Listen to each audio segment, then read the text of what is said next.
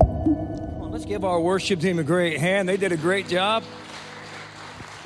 I just want you to know that you all have made us feel so at home here today. My wife and I, we've been married 39 years. We're in our 40th year. She's still crazy about me.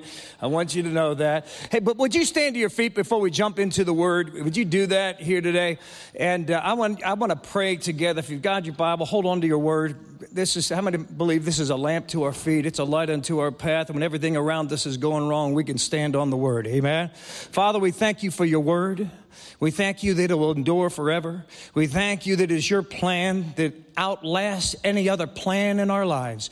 We thank you, Father God, that this word, Father God, is hid in our hearts that we may not sin against you. And it is your word, Father God, that causes us to be above only and not beneath, the head and not the tail, blessed in our coming in and in our going out. It's your word that tells us 1,000 may fall at our left hand and 10,000 at our right side, but it would not come near us. It is your word that tells us, Father God, that only with our eyes will we see and behold the reward of the wicked. It is your word that tells us, yea, though we walk through the valley of the shadow of death, we will have to fear no evil because you are with us. Your rod and your staff, they comfort us. It is your word that tells us the enemy has been defeated. Jesus is on the throne, and only goodness and mercy will follow us all the days of our life. And today we have an opportunity to trust in your word, to hear your word, and tell our circumstances that they are subject to the King of Kings, the Lord of Lords, the name that's above every name. And today we honor you in Jesus' name. And everybody said, amen, amen. You can be seated. And I thank you, Pastor Gary. I have not had a chance to meet Pastor Gary. We actually have met through Bill and Sharon Youngerman. And I've talked with him on the phone because I am the president of Liberty Network International, which is a ministry that ministers to pastors, missionaries all over the world. And we're working on retreats for pastors and their families. And Bill told me that Pastor Gary really has a heart for this as well. So we connected over the phone, talked about some of the things that we're already doing and how maybe we can work together in the future. So he invited me up. He knew that this was going to be a real gloomy week, so he told me to come up this week. He did mention that this is the week they are out of town, and said, while you're here and checking things out, maybe you could fill the pulpit for me. So I'm honored to do that for him. I honor him. I honor his family and your leadership that's here today. So praise God. Thank you for having me. So I'm going to jump into the Word here today, and in the Word, we're going to go to Philippians, the 4th chapter, and we're going to the 6th verse. But I don't know if this has ever happened to you. Maybe I'm talking to the men right now. I would say to my wife, I said, Kathy, I'm open up the refrigerator. I said, Kathy, where's the ketchup? And she said, it's in the refrigerator. And I'm looking in the refrigerator, and I swear to you, this is what I would say. I'd say, Oh, no, it's not in here. Has that ever happened? It's not in there. Oh, yes, it is. It's in there. I know it's in there. I said, I will look all over for the ketchup, and then I'll tell her, okay, it's not in here. It's not here. Is this just me? It's okay if I just confess this out? I would say, it is not here. And then she will come over like this. Here. And then I will say, well, it was behind the relish. I couldn't see it. It was there. I don't know. I'm just confessing. This is. I have to bring this out. It's one of my issues. I guess what I have. It was there. I just missed it, and I swore it wasn't there. And she's like, it has nothing to do with my sermon. I just wanted to say that. So. Philippians, the 4th chapter, the 6th verse. It'll come around. Philippians, the 4th chapter, the 6th verse. Paul is writing, and he's talking about, and I believe this is so apropos for us here today in our generation. He's talking about anxiety. And he actually tells us, be anxious for nothing. And I want you to kind of parenthesize the word nothing for a moment, because we're going to walk into that. Because today, coming out of a pandemic, dealing with mask, no mask, vaccine, no vaccine. We're coming through political tensions like I've never had in my lifetime, racial tensions that are going on, and the stress levels that we're having are at an all-time high. And the top prescribed drugs in America today and in the world today are dealing with depression and anxiety. We are really struggling. We have more tools, more toys, more things than ever before, and yet we're more depressed and more anxious than we've ever been in our lives. And what we've learned to do is learn how to live anxious. So we try to live with it when then actually what he's telling us here is be anxious for. Now listen, there's a difference between being stressed and being anxious, because there are things that come into our life that will stress us. And that stress that comes in, stress is dealing with something that came, but anxiety is how to deal with stress. And what happens is we go from stress, which is dealing with the issue, to anxiety right away, where now our anxiety is dealing with our stress rather than our issues.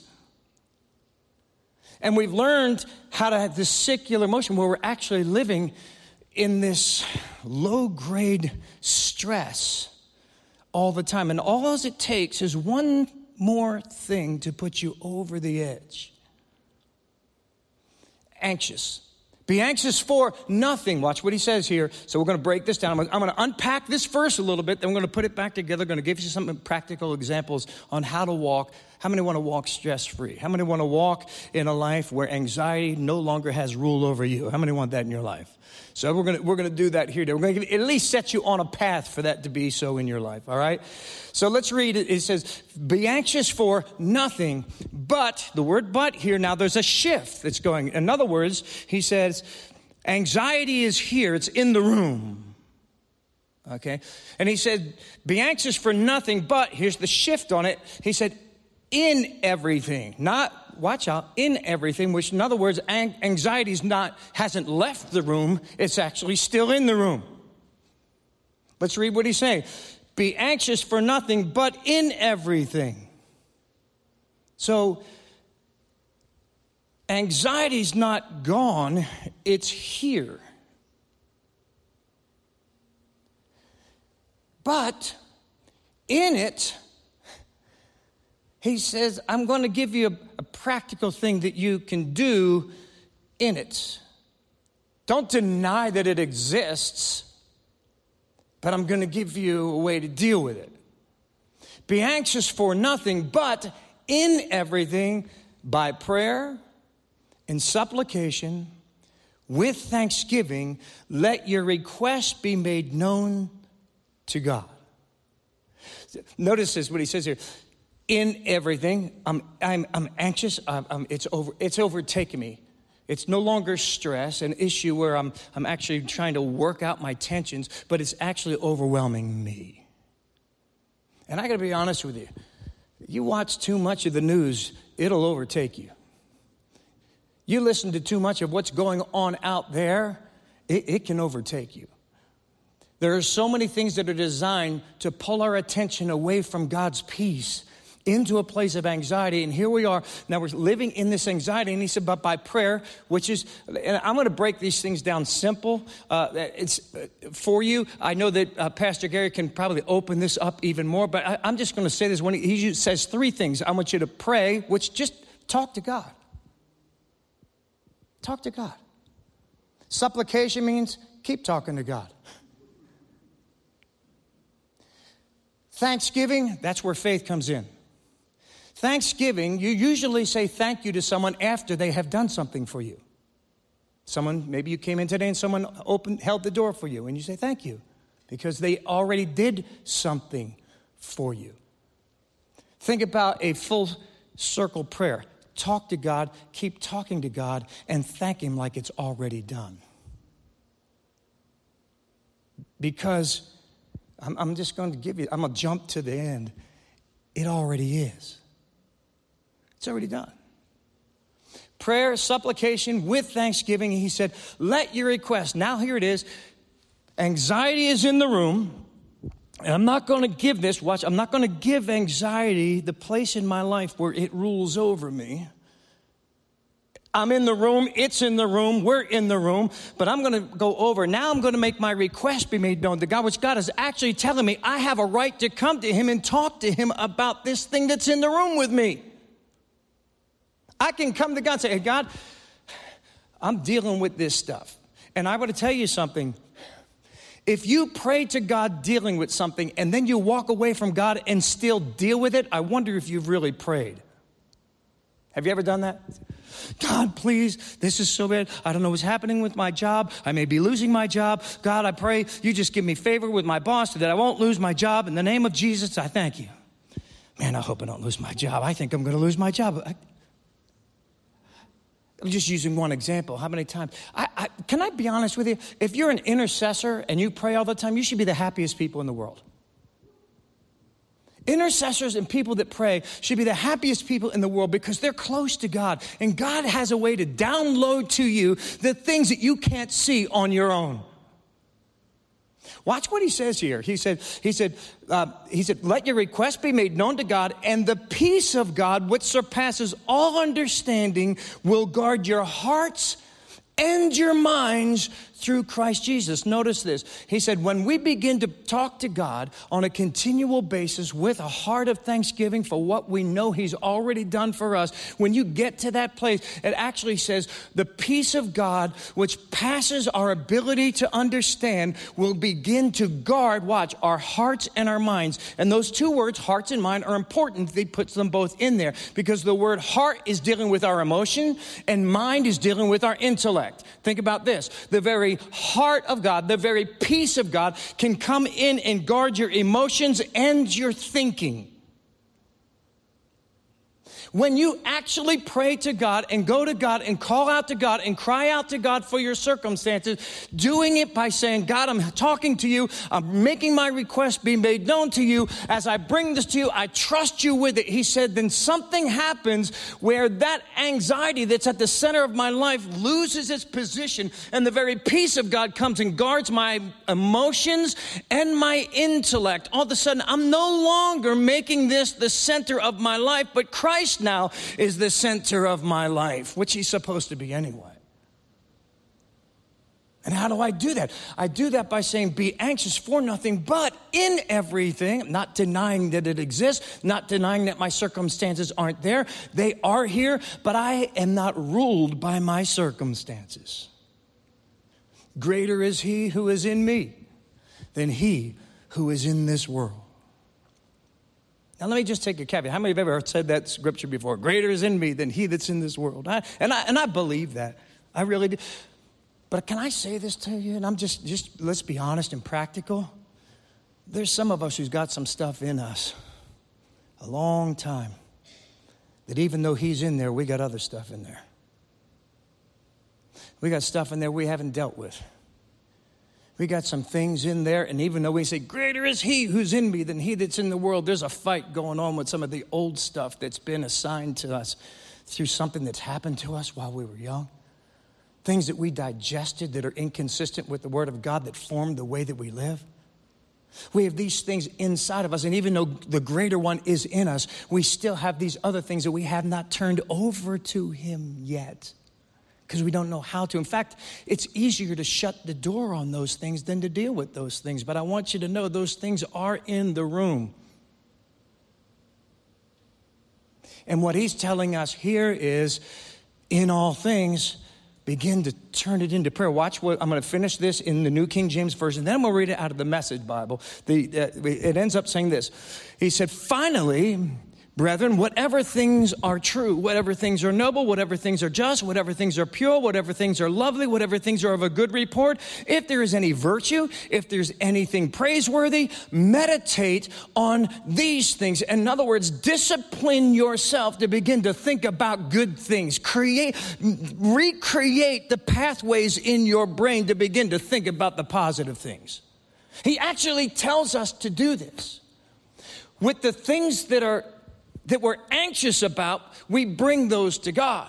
But once we drop them off there, he says, now I want you to go on and think about some good things. Since you've given those to me, in faith, you've released those things to me. Now what I want you to do is Go have some fun. I had somebody say this one day, and it just rings true. He said, God is going to hold us accountable for the things we were supposed to enjoy. Now, I grew up in church the whole time and always heard the word accountability, and I believe that. We're going to be held accountable before God. We're all going to stand before the judgment seat of Christ and all that. But that was always looking around going, man, I hope I'm living right. I hope I'm living right. I hope I'm living right, right? But what about the things we were supposed to enjoy? What about him saying here, you were supposed to drop that anxious thought over to me. You were supposed to give that issue over to me, and you never gave it over to me, so you could never enjoy the things that I've given you. You were supposed to enjoy those things. I want you to know that you kept asking me for stuff, and I gave it to you all along, but you never dealt with it because you always allowed these other things. You created a pattern. And let me tell you something. In our generation now, in this generation now, our young people that are growing up, we have the joy and the pleasure of being in a church that's multi-generational, mostly young kids. We're on the backside of 3 college campuses, Palm Beach State College, FAU, Lynn University. We have college kids coming in like crazy, giving their life to Christ. We just baptized 30 people just 2 weeks ago. One of them was my 8-year-old son. We have more people coming in. I believe the college campus is the mission field of America today. I believe that God is doing something great on the college campus here today. But I want you to know they're coming into the church carrying a lot of anxiety and a lot of worry and a lot of depression. And I will tell you this right now. They need some of us older people who have been there to walk them through the process. Because there's a lot of stuff going on in our young people that we didn't have to deal with when we were young. Well, I have to go. I'm not that old. Now, my son thinks I'm old. My 8-year-old son. My 32-year-old son, he is since we started the church. Kathy and I started Victory Church back in 1996. In our 25th anniversary, we transitioned. My son went into taking the lead role, and he's the lead pastor there now. Kathy and I are still on staff. We're working harder than ever before. I'll tell you what, we're doing a lot of things. I told my son, I made the mistake of telling my son, I said, man, I'm the best utility player you've got. Put me in the game, whatever you want. And he put me into so many different things. I should have never told him that. But the church is more successful than it's ever been. In fact, someone asked me, they said, how's it going with the church? I said, man, if I'd known it was going to go this good, I'd have done this a long time ago. He's doing a great job. Keep him in your prayers. We certainly do, because leadership's not easy. In fact, one of the reasons in L&I that it's really important for me pouring into lead pastors is the lead pastors in churches today are under more stress than they've ever been. 86% of pastors' wives wish their husband would do something else. 86%. Over 40% of the pastors in the pulpit today, lead pastors in the pulpit today, would do something else if they could replace their income with something else. We're at an all-time stress level, and the 3 stresses that they have is the pastors are lonely, they're stressed out, and the political tensions that are dividing their congregation has been too much for them to handle, and they'd rather do something else. But I'm here with L&I. I'm going to keep them in the game. I'm going to let them know that they're valuable, and I'm going to pour into it, especially our young people. The anxiety that they're dealing with today is beyond measure. I watch my son, and we tried to talk him out of it. We said, you don't want to do this. He said, Dad, God called me to it. Either he's called you to it or you are not well if you want to be in ministry full time. It's a difficult, lonely job. Pray for your pastors, will you? Pray for them. From what I hear about Pastor Gary and his wife, they're amazing people who love God and love people, and I'm honored to be here. But you keep them in your prayers. Will you do that? But notice what it says here. It's telling us that we need to start thinking about things that'll make your heart feel full. He tells us to do. He said, I gave you a mind, and I want you to exercise that mind, and I want you to discipline your mind. And that's the thing. Here's one of the disciplines. One of the disciplines is begin to think about things that are noble, things that are trustworthy, things that are good, things that are reputable, things that are of a good rapport. I want you, when you begin to pass these things over to me, I want you to discipline your mind. This is where, listen, this is a lot of work now. This is a lot of work. It takes a lot of work to change, especially in a generation, in a society that we're in today, that you are actually going against culture. Think on these things. Now, I'm going to read it in the Message Bible, and I love the way he words it here in the Message Bible. It'll come up on the screens. He said this: don't fret or worry. Instead of worrying, pray. Let petitions and praises shape your worries into prayers. I love that. Let your petitions and your praises shape your worries into prayers, letting God know your concerns. And before you know it, a sense of God's wholeness, everything coming together for good, will come and settle you down. It's wonderful what happens when Christ displaces worry at the center of your life. Friends, I'd say you'd do best filling your minds and meditating on things true, noble, reputable, authentic, compelling, gracious, the best, not the worst, the beautiful, not the ugly, things to praise, not things to curse. Notice this. Fill your mind. Start thinking about some other things. I'm not telling you to ignore the issues. In fact, that's not what he's telling us to do. He's actually telling us to put them in the proper perspective. Do you know that God knows everything you're going through? In fact, he knows what you're going to go through tomorrow. And if you're not anxious today, this world will make sure you'll have something to be anxious about tomorrow. How are we going to deal with it? Talk to God about it. Continue to have a relationship. Do you know supplication basically talks about a relationship? It's actually talking about having an intimate relationship with the Father. In fact, he says, you draw close to me and I'll draw close to you. He said, where the Spirit of the Lord is, there is liberty. We can cultivate a relationship with God. And then before you know it, it's amazing what happens when Christ displaces worry at the center of your life. Now, there's a story. I'm going to give you the story. It's 2 Kings, and you can turn there if you'd like. I'm going to fill it in. 2 Kings, the 6th chapter. And in 2 Kings, in the 6th chapter, we have Elijah, who is the prophet who God begins to download everything that's going on in the world. And now the king of Syria is going to attack the king of Israel. So what he would do is he would meet with all of his key captains, and he would come up with a plan. Here's how we're going to attack Israel. They would go to execute the plan, but every time they went to execute the plan, Israel was already ready for them. Every time. So the king of Syria pulls his captains together and he says, basically, there must be a spy among us. Because there's no way they should be ready for us, but they're always ready for us. Is somebody in this camp is telling him what's going on.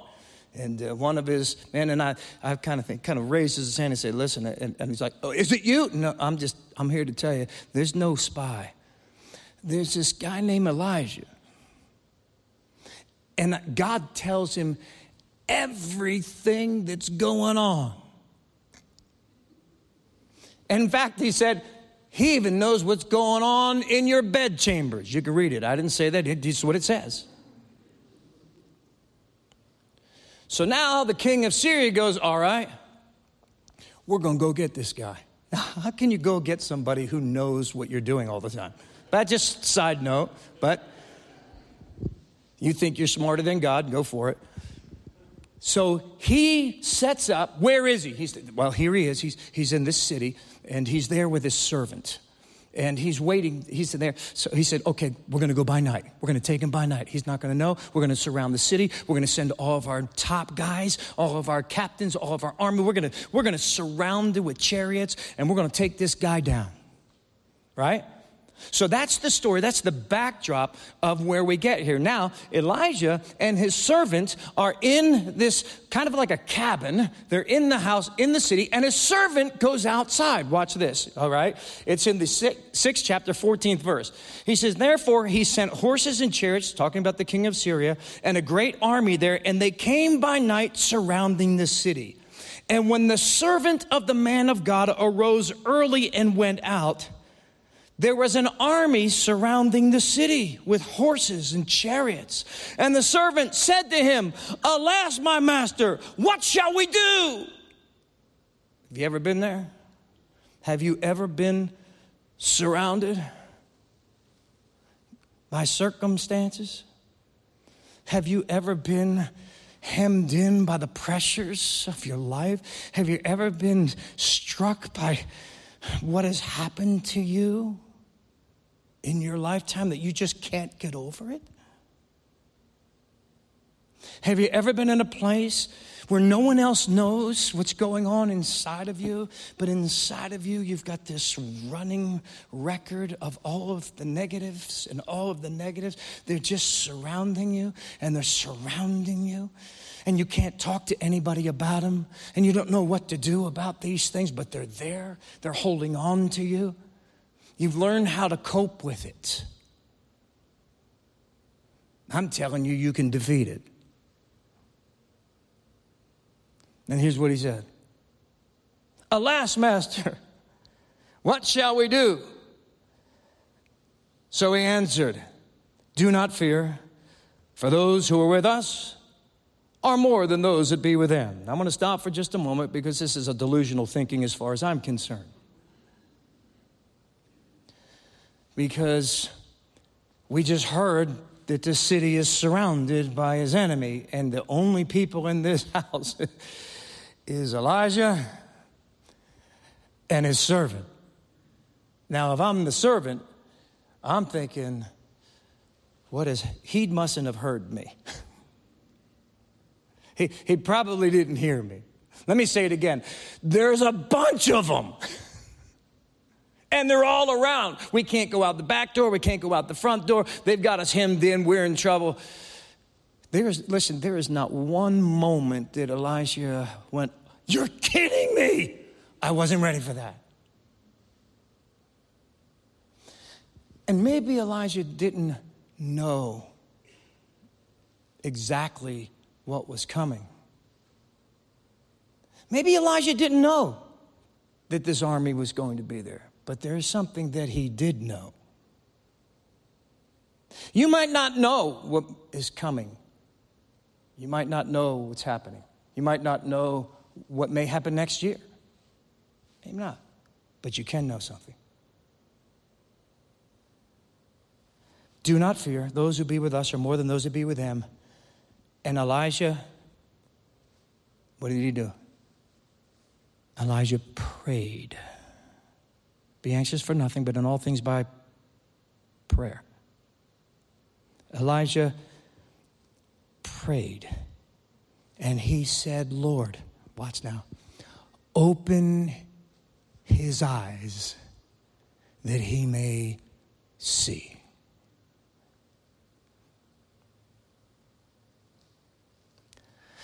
If I have a prayer, my prayer is, God, open our eyes that we may see. Open his eyes. Now, that seems like a crazy prayer. In fact, if I'm the servant, I just said, look, man, if anything, I think we need to close our eyes and hope it goes away. We need to tap our heels and say, there's no place like home. I mean, we got to do something. And, open his eyes that he may see. Open his eyes that he may see. And the Lord opened the eyes of the young man, and he saw, watch now, angels and chariots of fire all around Elijah. I'm going to ask the worship team if you come up. We'll close.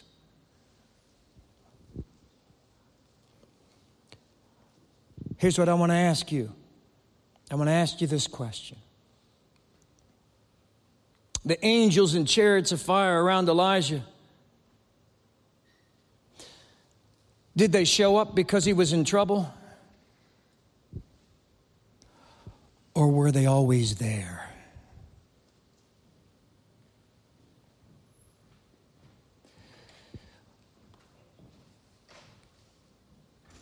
Second Corinthians, the 4th chapter, in the 16th verse. I'll close with this verse. Therefore, we do not lose heart. Even though our outward man is perishing, yet the inward man is being renewed day by day.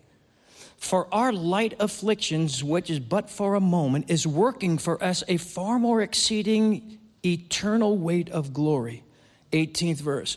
While we do not look at the things which are seen, but at the things which are not seen. For the things which are seen are temporary, and the things which are not seen are eternal. When he said, while we look not at the things which are seen, he did not say ignore them.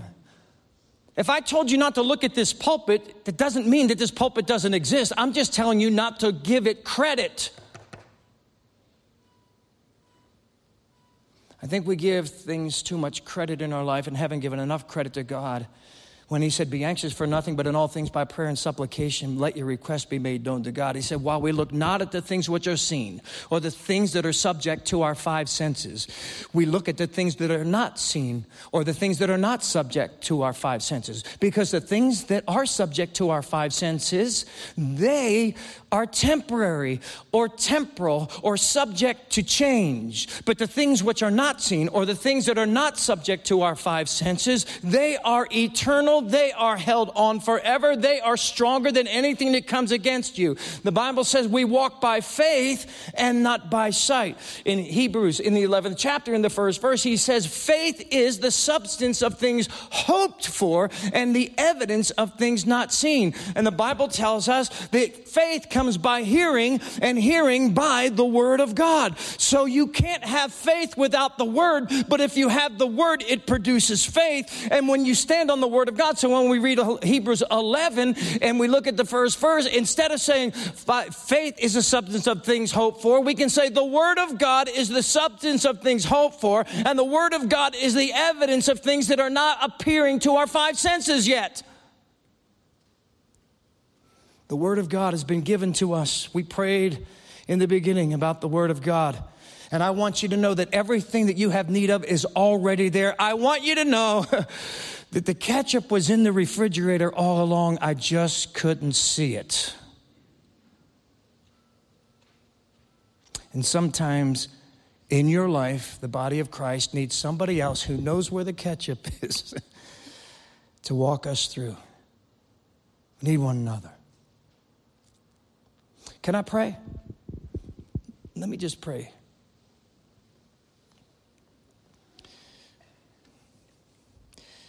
Father, there's some things that are in this book that, man, they're sometimes hard. And when you say to be anxious for nothing, it's a tough one. But he didn't just tell us to do something as a command. He told us something to do as an exercise. And that we can exercise this by talking to you on a continual basis and thanking you for the goodness and the greatness of who you are. To recognize that what we have need of is already there. We just got things in front of it. So God, I pray for each person here today under the sound of my voice. And I pray the same prayer that Elijah prayed.